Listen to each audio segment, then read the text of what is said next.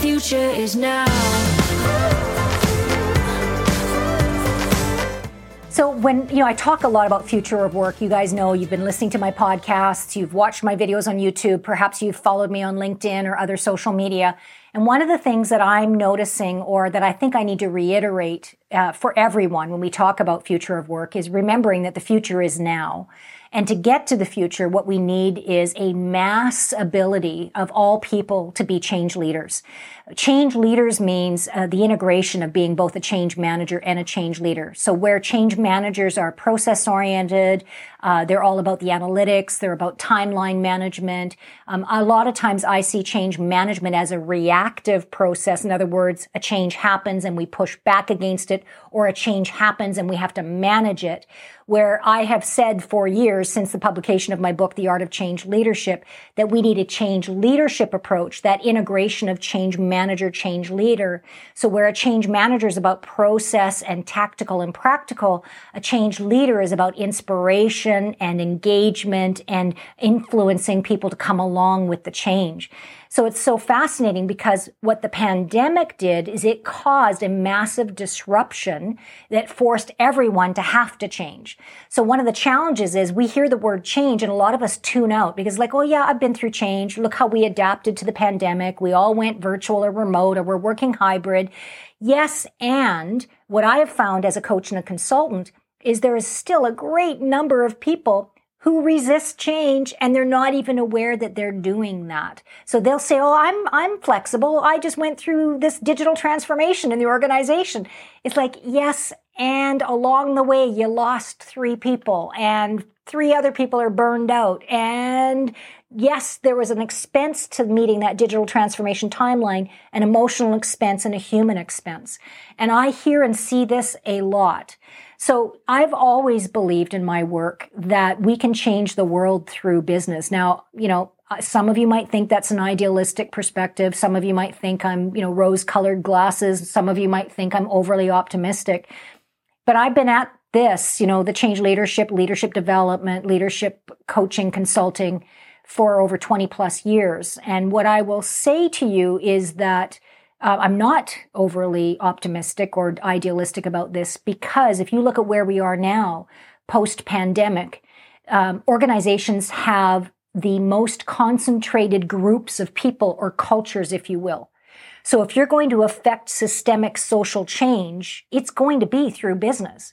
Patagonia recently, Yvon Chouinard, he just said that all of his profits for the organization are going to climate change.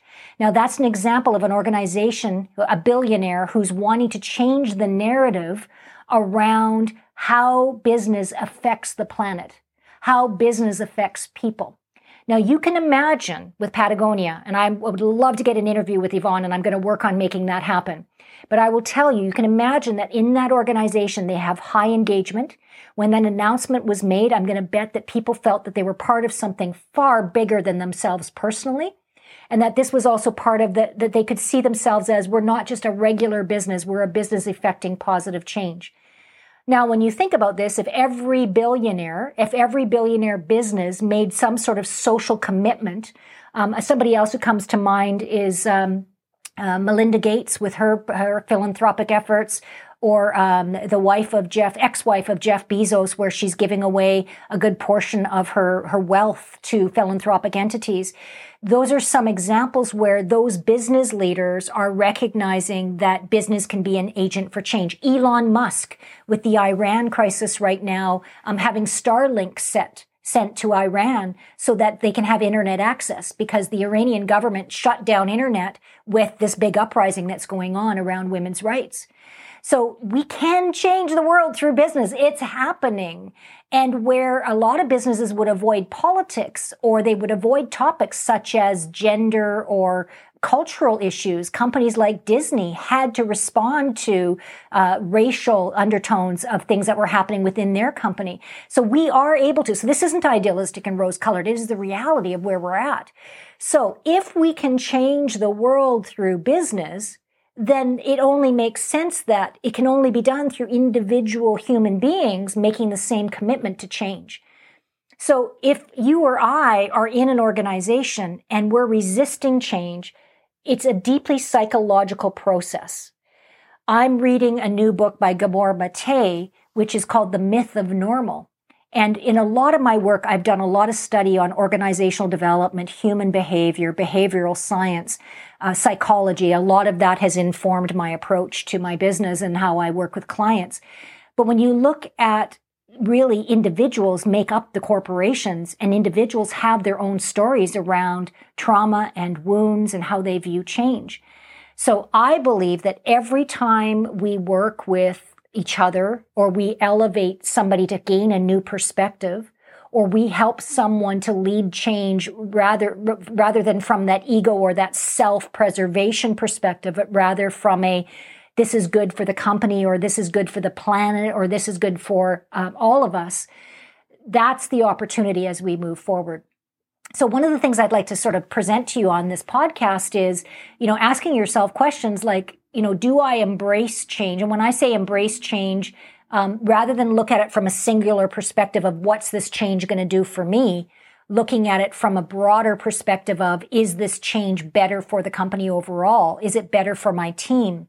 Is it better for, our industry? Because the master change leaders are looking to not just impact themselves and their teams, but really at a higher level to impact the overall community, to impact the industry. Some of the biggest changes I've seen is people within an industry. Again, I'll use Elon Musk as an example. Within the auto industry, making transformation to electric. Now, it doesn't mean Tesla has it all figured out. They're going through their own challenges now. But what I'm saying is having the courage and the willingness to disrupt an industry in order to benefit the greater good.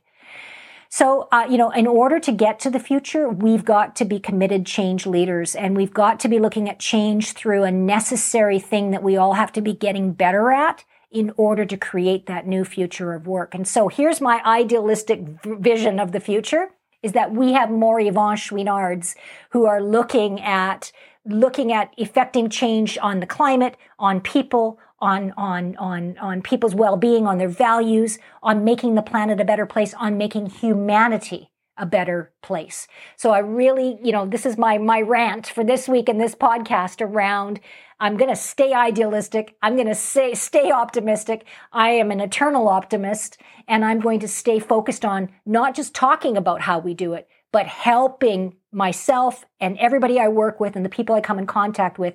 How do we together collectively make the changes both personally, emotionally, psychologically, professionally to affect the change that we want to see in the world? Hope that gave you food for thought in this week's podcast. I would love to hear from you. Join me on LinkedIn, tweet me, join me on Facebook, wherever you can find me, on Instagram. I look forward to the dialogue.